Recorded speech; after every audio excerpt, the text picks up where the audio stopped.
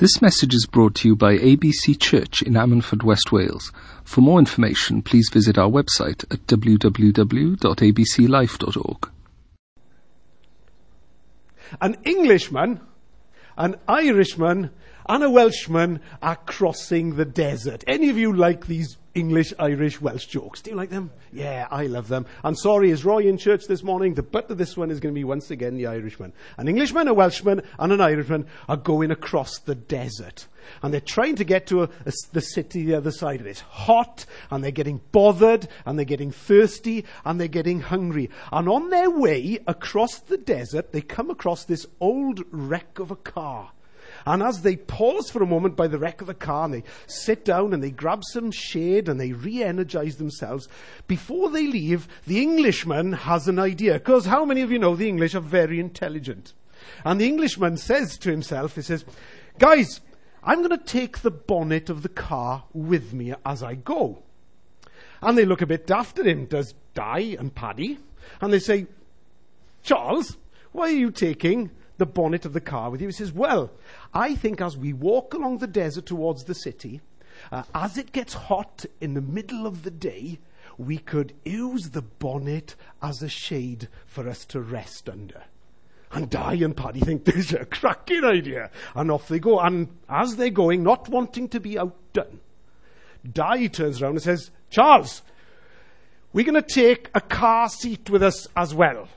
And Charles looks a bit dumb at him and says, why do you want to take a car seat? He says, well, while we're walking across the desert in the middle of the day, and it's getting hot, and we can use your bonnet as a shade, we can put the seat underneath it, and we can take it in turns, and we can rest in comfort underneath the bonnet in the shade.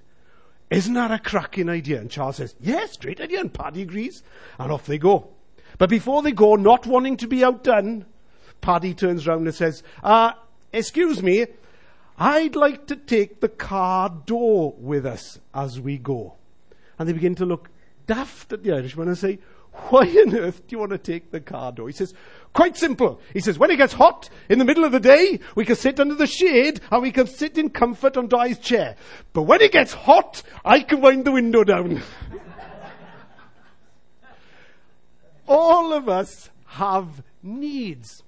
And if you, like Di, Charles, and Paddy, were walking across the desert, I'm sure you would develop some needs too, wouldn't you? Some of you would want some shade. Some of you want some food. Some of you would want some rest. All kinds of needs. Some of you would want maybe better sandals so sand doesn't get between your toes. But all of us have needs, don't we? And at the beginning of this year, as we face 2016 together, do you know we're going to have needs? Some of you already have needs already. Needs come at us all the time. It's so demanding. In fact, there's a guy called Abraham Maslow. Any of you heard of him? Those of you that study psychology and other things will maybe have heard of him. He created, or he discovered, or put together his famous 20th century discovery that he's become famous for, the American psychologist, called Abraham Maslow's hierarchy of needs, that some of you know. Some of you here might be able to name them for me. But me, I need a piece of paper to prompt me. Abraham Maslow says that the first kind of needs that we need in our lives is the physiological needs. How many of you had breakfast this morning? Hands up. How many of you had a drink this morning? Hands up. How many of you have had sleep last night? Yeah? So these are physiological needs that we need, that are at the lowest levels of the needs that we have. And before the end of the day, I can guarantee you that some of you will have had a little snooze over lunch, won't you? You will, yes. You'll have another little snooze to top up. And then others of you will maybe have had a cup of tea, or will have had some food, solving your physiological needs. But the second range of needs that we have, says Maslow, is the need for safety and security. The need for our family and our prosperity, and to be safe, that when we put our heads on the bed at night, that we know that we are safe in our beds. And that's something we should never take for granted in terms of our needs. The third need that we need, according to Maslow, is love and belonging. How many of you love to be loved? Come on, be honest. How many of you love to be loved? Oh, come on, you're still not being honest, are you? We all love to be loved, don't we? Don't we? We all love to be loved. We all love a coach. We all love it when somebody does something meaningful of us. But above that, all of us want friendship. And all of us want intimacy. And all of us want to belong to something or someone. And then fourthly, there's esteem. And then the highest level, he says, which is self-actualization. The requirement or the need in our lives for meaning.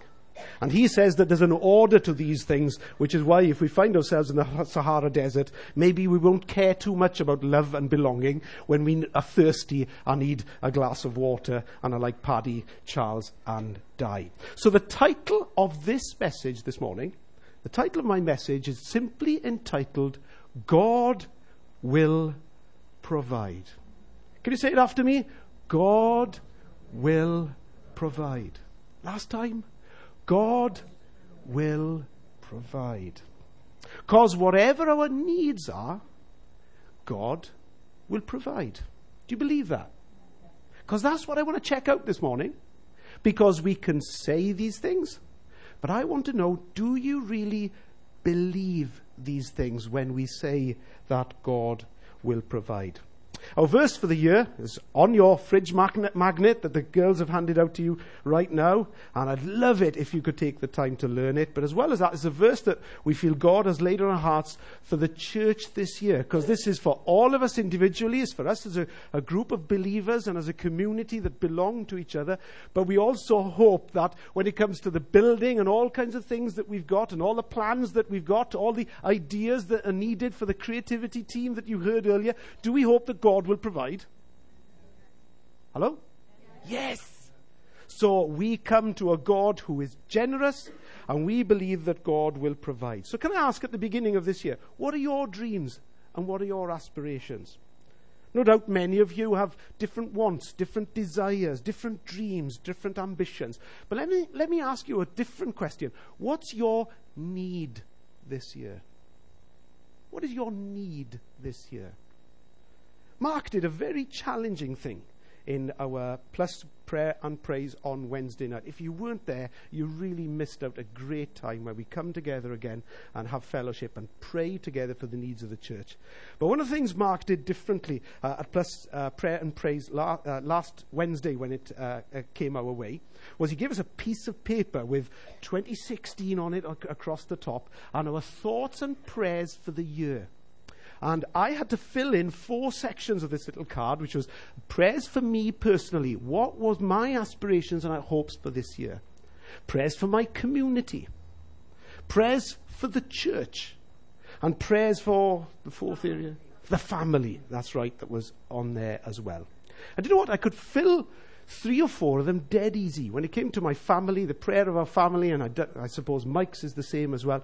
Prayer of my family is Mike and I have an older brother. Mike worships with me here in this church, and so does my mother. But you know, we come without our brother, my older brother Peter, and I believe that God saves families. Do you? And so my prayer this year, in fact, more than my want, one of my needs every year. My prayer, if you'd ask me what's the one prayer I would love to see answered, that's top of the agenda. In fact, it's not so much a want anymore, it's become a need. Remember the famous Scottish evangelist that said, "Give me Scotland or I die." Something has moved in his heart from a want and a desire to move to a sense of urgency and passion. It had now become a need to him in his life. So these needs are things that will come our way because there might be some things for you that will change this year. Some of your wants might become needs, but some of your needs might become your wants. And there's all kinds of things that can happen for us in the year that lies ahead. But one thing I want you to know at the beginning of this year, in January, is that God will provide. I want you to take it away as a promise. I want you to pin that to your fridge magnet, maybe when the fridge is a little empty, that God will provide your needs for you, no matter what happens. I'll never forget speaking to Ivion one day. Those of you will know Ivion loved lots of different things. He loved conversation. He loved tea. He loved company. But one of the things he loved, possibly even more than that, was the sun. If Eifion was for 10 seconds in the sun, you would see him turn his face upwards, and he would turn. We always used to say, we're sure he had Romany blood or something in him somewhere, because he had to look at he'd look at the sun for about 10 seconds, and his face would just change colour to the darkest shade of brown, and Mark is exactly the same. But I never forget him telling me some things that had changed in his life when he was struck ill. And one of the things that changed for him was holidays in the sun were things that didn't happen any longer. Because of the treatment that he was under, he couldn't fly any longer, so he couldn't go and fly to the sun. And he said, Phil, I feel some days like I need some sun. And I don't know, with the weather we're having at the moment, do you feel his need?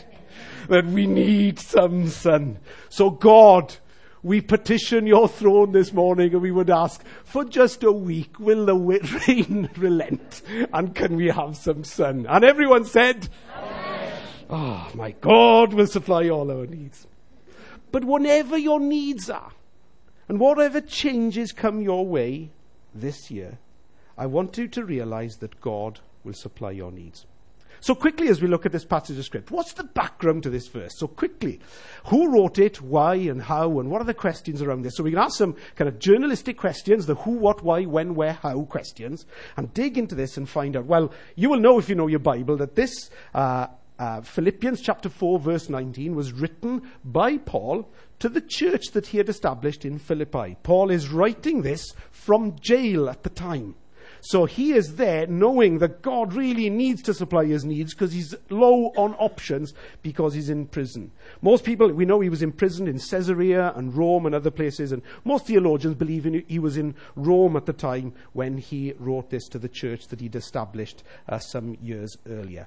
And there's basically 5 sections to this simple 4-chapter book of the Bible. So some of you, particularly if you're a new Christian, you will know that the book is a collection of 66 books. In fact, it's more of a library. The book Bible comes from the word biblio, which basically means a collection of books. And so one of the books that's in the Bible is this letter that Paul wrote to the church in Philippians. And it's sectioned for us in God's word so we can understand. The book, instead of being one big book, just like modern books today, are broken down into chapters to make it easy for us to read and chew on. So there's 5 things that Paul was writing this chapter to these people. First of all, he wanted them to know that things were going well for him, even though he was in prison.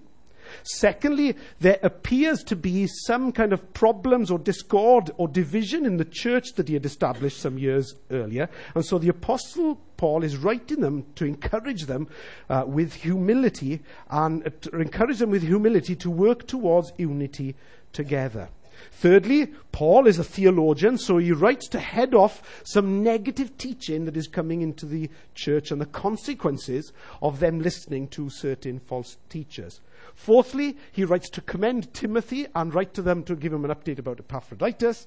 And then finally, Paul writes, and this is the segment that we're looking at, writes to thank the church for their concern for him and the gifts that they had sent to him.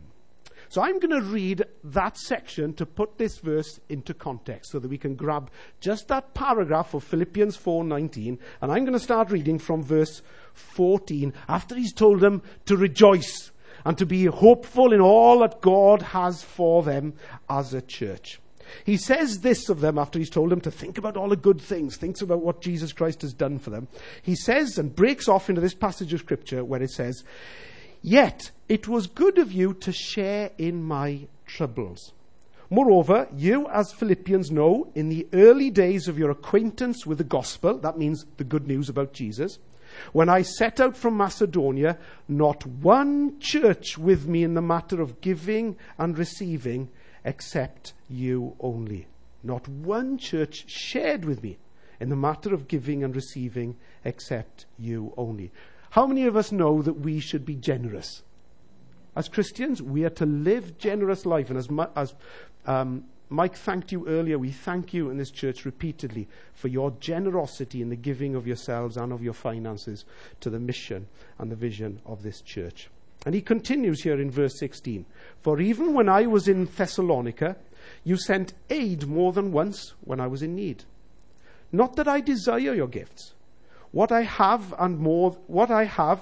I have received full payment and have more than enough. I am amply supplied. Now that I have received from Epaphroditus the gifts you sent, they are a fragrant offering, an acceptable sacrifice pleasing to God. And my God shall supply all your needs according to his riches in glory by Christ Jesus. First thing we can learn from this passage of Scripture and that context, because we must never take text out of context and make it a pretext. We must never do that. We've always got to put Scripture in line with what was going on in the situation. Remember, we talked about speed bumps last year. Buts, ands, therefores that are put in the Bible that we should look out when we're reading the Bible. And my God shall supply all your needs. It starts there. And verse 18. My God shall supply. It's a speed bump. Pause. Look at what Paul said earlier. First point I want to make is this, and it's really, really important. Needs are met out of our own generosity. Our needs are met out of our own generosity. The Bible says if we sow sparingly, we will reap sparingly, doesn't it?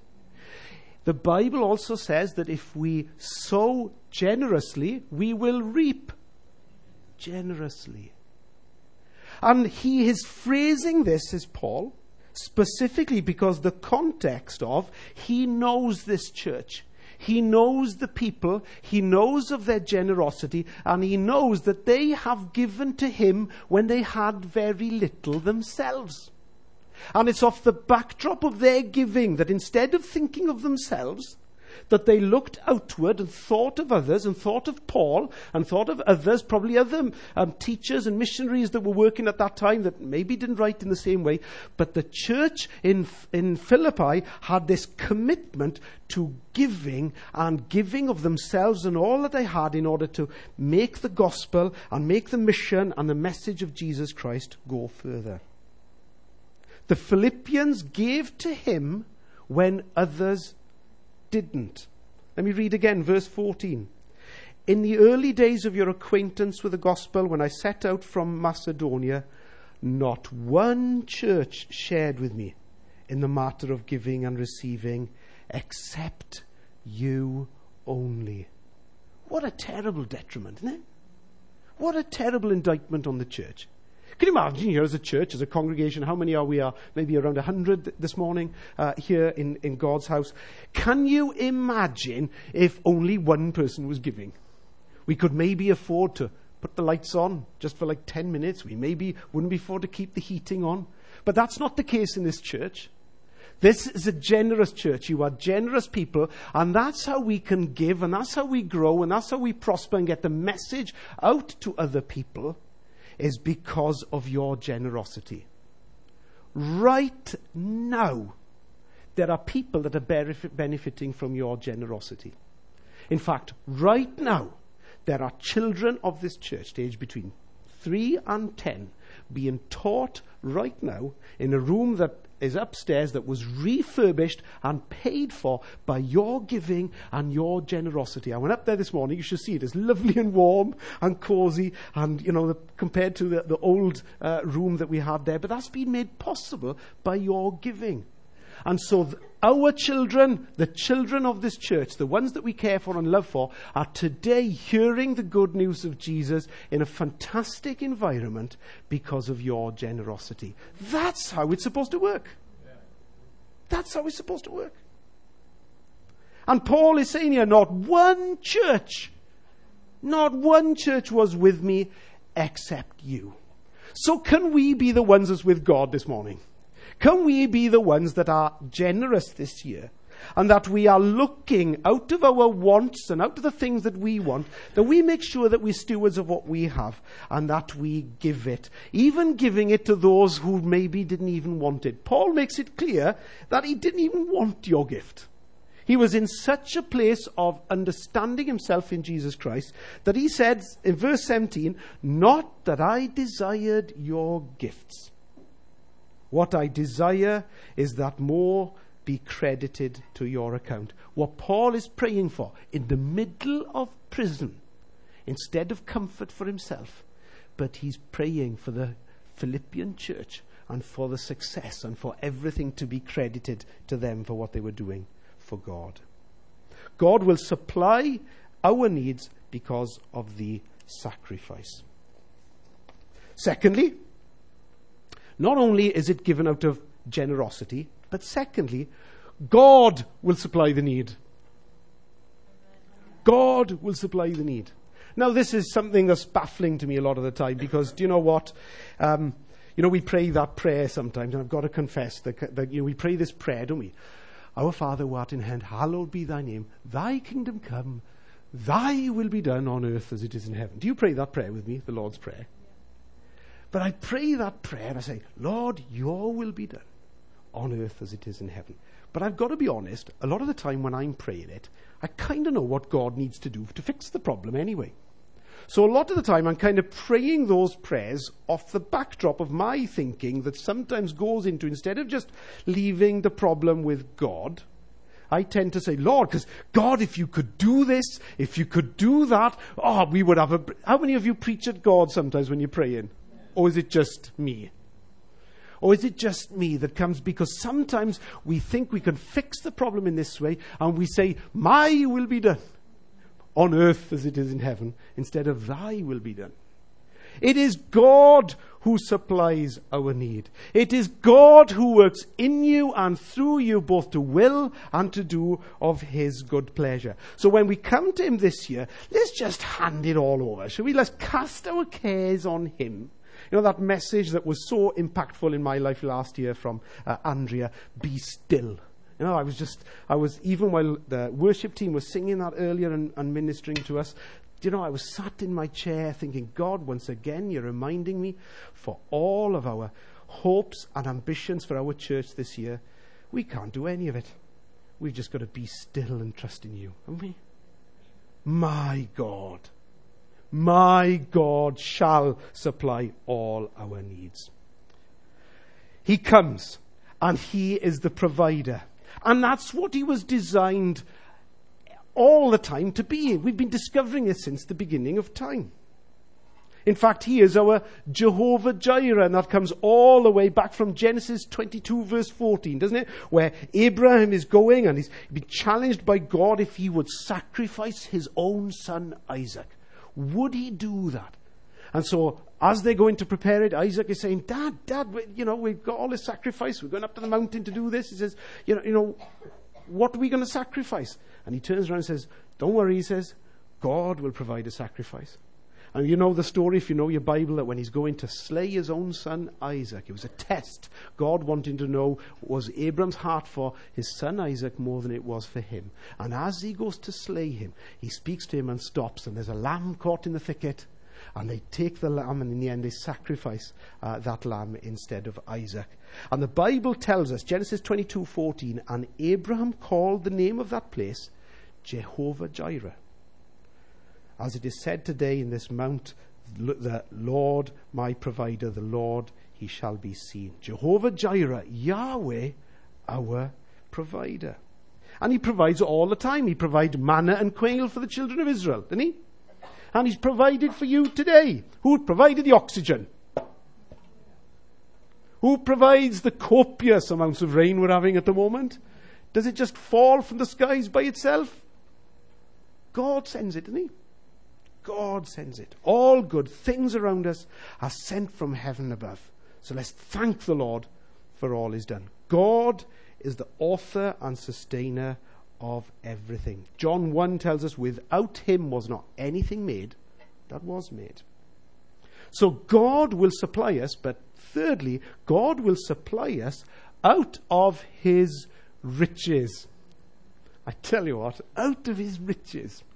There's a famous quote that's been taken quite out of context several times that Margaret Thatcher, remember, she was talking quite a bit about capitalism as she usually did, and she says, what people forget a lot of the time about the Good Samaritan is he just didn't satisfy the need, he also had money. And so quite often we can think that riches is the answer to all of our problems when sometimes they're not. But I thank God that we have a rich God. Do you? Out of his bountiful riches, he will supply our needs, not our wants. But quite often it's our take and our perspective on things that we need to get into correct focus. One day, a very wealthy farmer took his son on a trip to the country for the sole purpose of showing his son how it was to be poor. He was hoping that in spending the time with the poor, that a good work ethic would be ingrained within his son, so that he, like him, would strive to be wealthy.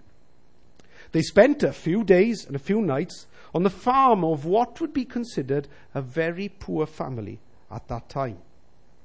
The father didn't say anything at all, just let his son observe for 2-3 days. And after the return from the trip, the father asked his son how he enjoyed the trip. "It was great, Dad," the son replied. The father asked, "Did you see how poor the people were and what they couldn't and could do?" "Oh, yes," said the son. "I really noticed that." "Ah," said the dad. "Great. So what did you learn from the trip?" asked the father.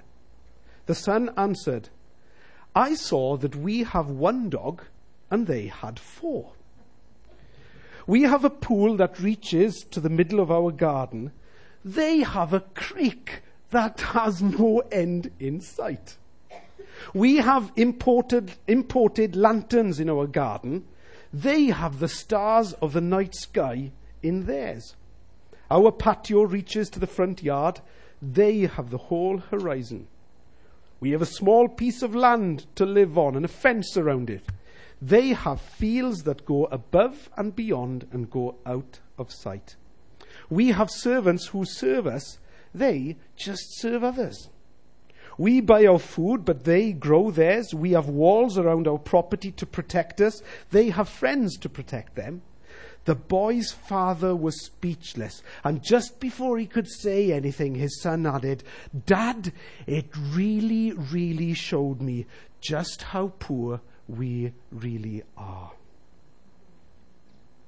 God will supply our needs, not our wants. And I don't know about you, but sometimes over Christmas, as we look at what we have and what we all get up to, sometimes I think that it's good in the new year just to refocus on what really, really is important. Isn't it? So when we come to this verse, we've got to get in the right perspective, and we've got to come to the God of all wealth and the one who can bless us with everything that's his. He will supply our needs according to his riches in glory. And fourthly, and the final point that I want to leave with you, not only is giving to be done out of generosity, not only will God supply us, not only will he supply us out of his riches, but fourthly and finally, I want to ask you a question. Is he yours? Is God yours? Can you say, like Paul, "My God will supply all your needs"? And do you really believe it? You see, for him to be our God, or for him to be my God, we can have 2 different mindsets on him being our God. Because he will provide for us a lot of the time, all the same. And the 2 stories I want to use in illustration in closing are 2 stories that are to be found in the Bible. One is to be found in Luke chapter 8, and it's the woman who had an issue of blood. She had a hemorrhage. And she had heard about Jesus and all he could do in his healing. Read it in Luke chapter 8 when you get home. And she had read and heard the stories all about what Jesus had done with the miracles, that the blind saw, that the lame walked, that he did all manner of incredible things. And she thought to herself, if I can just get to touch his garment, I'll be made whole. And the story goes that she pushed through the crowd on a busy, busy day with all the crowds around, she touched his garment and she was made whole. And Jesus healed her. And it goes on to the dialogue with Jesus asks who touched him. But the one I want to look at as well, which is a slightly dysfunctional way that sometimes we can connect with God, is one that's taught to us in John chapter 5 or chapter 6. I think it's John chapter 5. Di, could you get the beginning of, I think it's John chapter 5 up on screen. It's either John chapter 5 or 6. Fantastic. Let me read this story with you. Sometime later, Jesus went up to Jerusalem for a feast of the Jews. Now there is in Jerusalem near the sheep gate a pool which in Aramaic is called Bethesda, and which is surrounded by 5 covered colonnades or 5 arches. Here a great number of disabled people used to lie. The blind, the lame, the paralyzed. One who was there had been an invalid for 38 years. When Jesus saw him lying there and learned that he had been in this condition for a long time, he asked him, "Do you want to get well?" What's he asked him? Before we go any further, do you want to get well? So you think the simple answer from him should be what? Okay, how does he answer? "Sir," the invalid replied, "I have no one to help me into the pool when the water is stirred. When I'm trying to get in, someone else gets down ahead of me." Then Jesus said unto him, "Get up, pick up your mat, and walk." At once the man was cured. He picked up his mat and walked. The day on which this took place is a Sabbath, and we could read on in the scripture that everybody there made a big fuss because he'd done this on the Sabbath. Sometimes when we come to God with our need, we come to him with our own mindset and our own excuse. Exactly when I was encouraging you earlier about sometimes when we come and we pray, "My will be done" instead of "Thy will be done. Sometimes we think that the way to solve the problem is, instead of like the man at the pool of Bethesda, just to come with a simple, "Do you want to be made whole?" Yes. We come with an excuse. "Well, you see, the problem is, Lord, every time the water comes and stirs, somebody else beats me to it."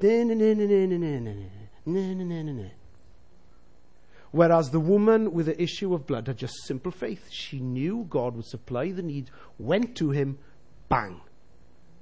Can we come and have a "my God" mindset of a God that will supply all our needs according to his riches in glory by Christ Jesus this year? Can we?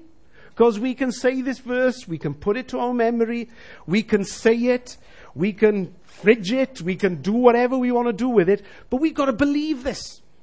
And it's got to be yours. We have got to own this, church.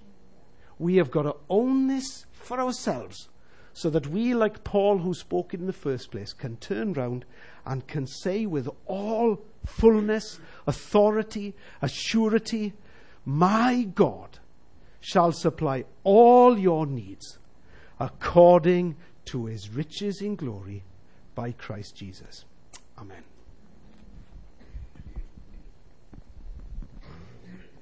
I'm sure we thank Pastor Phil, don't we? Yeah.